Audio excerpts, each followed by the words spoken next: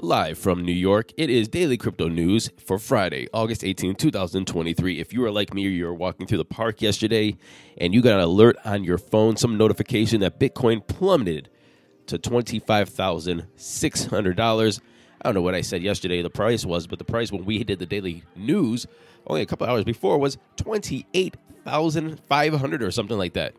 Well, in that time, around $1.04 billion in positions were wiped out, or $836 million in longs and $205 million in shorts.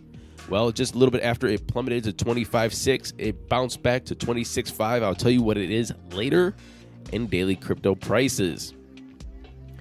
Got an email yesterday from BlockFi. It said, "Dear Matthew, you've been identified as an eligible client to begin withdrawing digital assets from your BlockFi wallet account." I don't think I have anything in a BlockFi wallet account, but this news is now for anybody who's listening that does have money or digital assets in their BlockFi wallet account. They continue to say, as authorized by the court in the wallet order, at this time, eligible clients in the United States-based BlockFi wallet accounts holders who did not withdraw or transfer more than $7,575 worth of digital assets from their BlockFi interest account on or after November 2nd, and people who did not hold any trade-only assets in their wallet at the time of the platform pause on November 10th of 2022 can start withdrawing money from their BlockFi wallet account. So if that is you, get your money out, please. This is good news. Sarcastic talk that I'm saying right now. Due to the introduction of artificial intelligence and automation, a new report from IBM explains that roughly 1.4 billion people will be affected.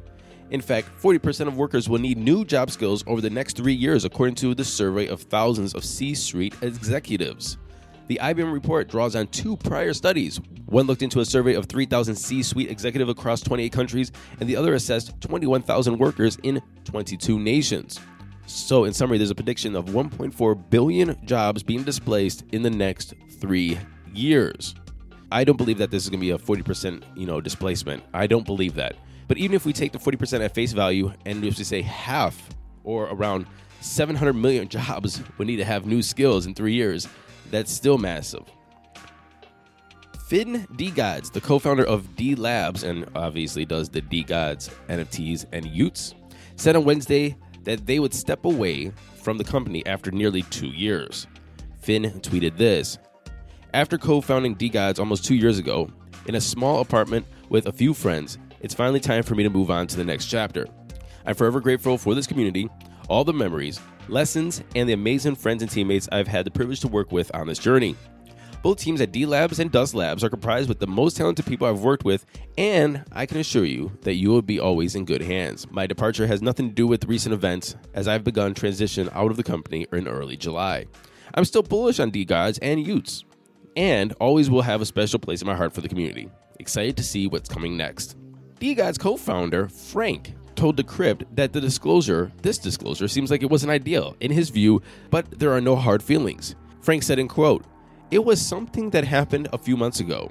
Finn just wasn't the right skill set for the company. He just didn't scale with the growth of the project. It's all love. I think it was tone deaf posting it yesterday, but that's all it is." And this is in the wake of DeGods' value just plummeting.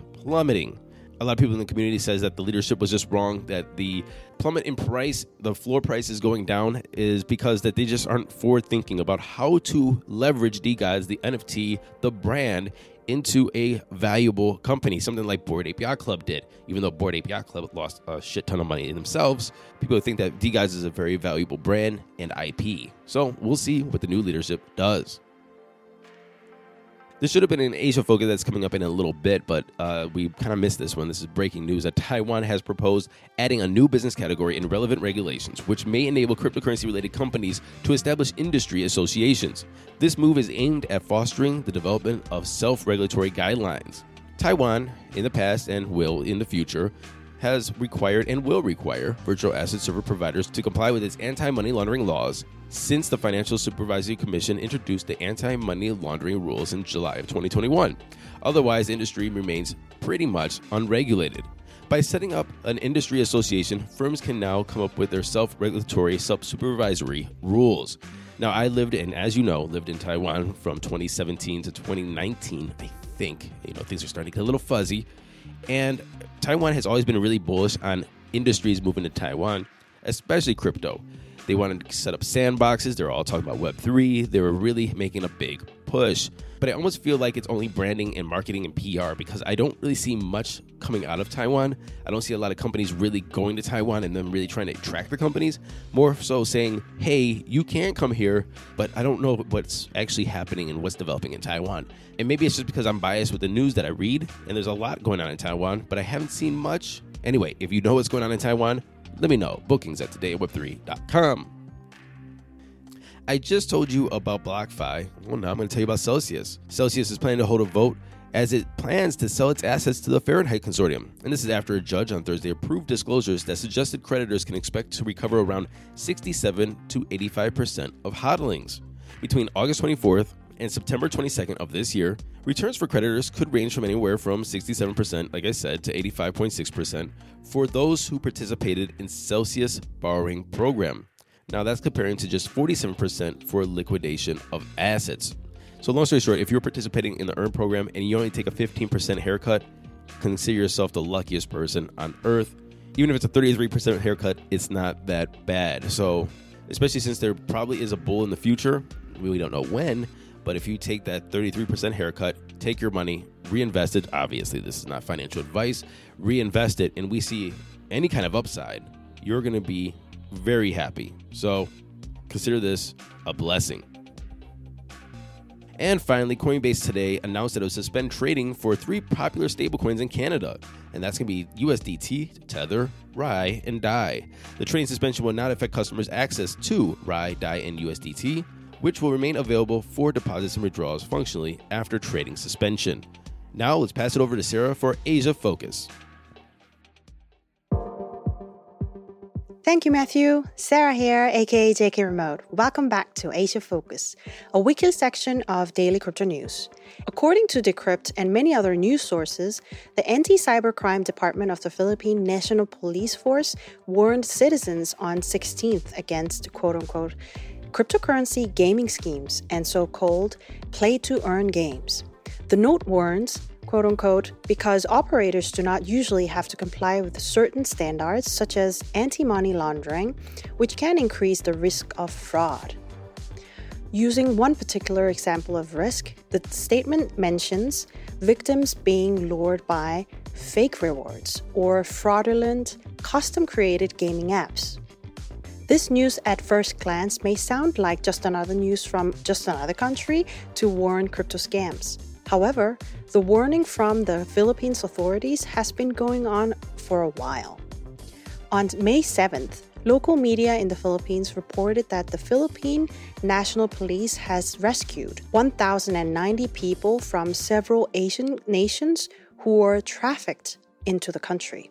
Trafficking victims were often tricked or coerced into promoting scam crypto investments.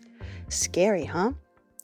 On the flip side, we can easily imagine how this was all possible, given that the Philippines was the home ground for the major growth of, for example, Axie Infinity. Through so-called scholarships, essentially profit-sharing systems where players are charged a percentage of their earnings, at some point in the crypto space, there was a huge influx of Filipino communities, not through Bitcoin, but through Axie. I guess now there's a lull after the upgrade in 2022 and the hack in 2023, resulting in the price of 0.15 cents of SLP as of today. Well, apart from the price actions of all the cryptocurrencies, any cryptocurrencies for that matter, you really have to stay safe out there. Do your research.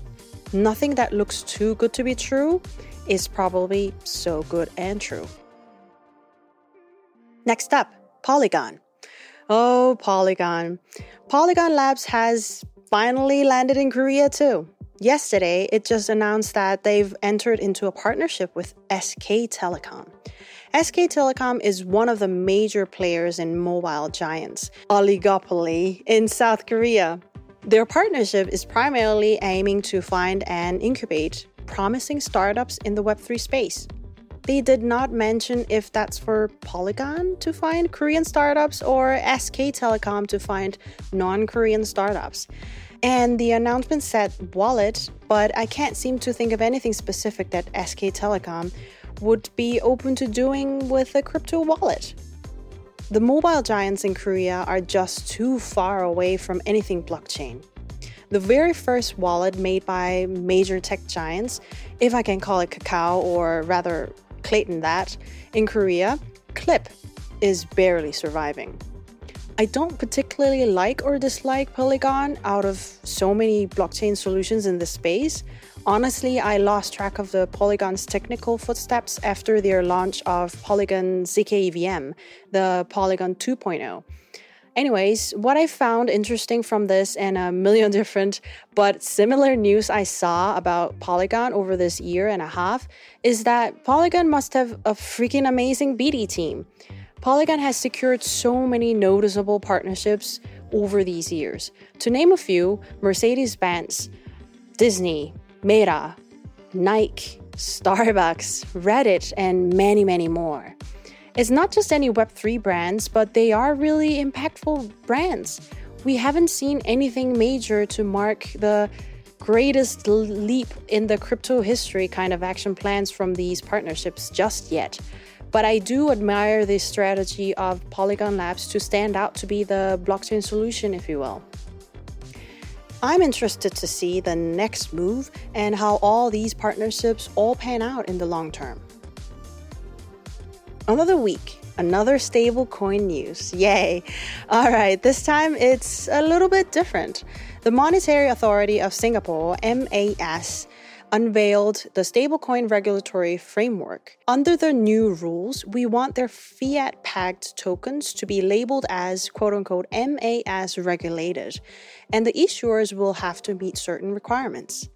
The financial authorities also pointed out that the framework will apply to single currency stablecoins, SCS, pegged to the Singaporean dollar or any G10 currencies. The interesting parts, aside from the highlighted requirements on value stability and redemption, were capital and disclosure. Capital. Issuers will be obliged to maintain minimum base capital and liquid assets to limit insolvency risks. And followed by disclosure, they must appropriately disclose to users information about the implemented value stabilizing mechanism, the rights of stablecoin holders, as well as the results from audits of reserve assets. Of course, there are more details to be checked on. For example, what kind of ways to limit insolvency risks, what kind of value stabilizing mechanism issuers should take, what kind of audit you are looking here, etc. But I'd be comfortable enough to say that it checked all the boxes of what I need or want to know about stablecoin issuers.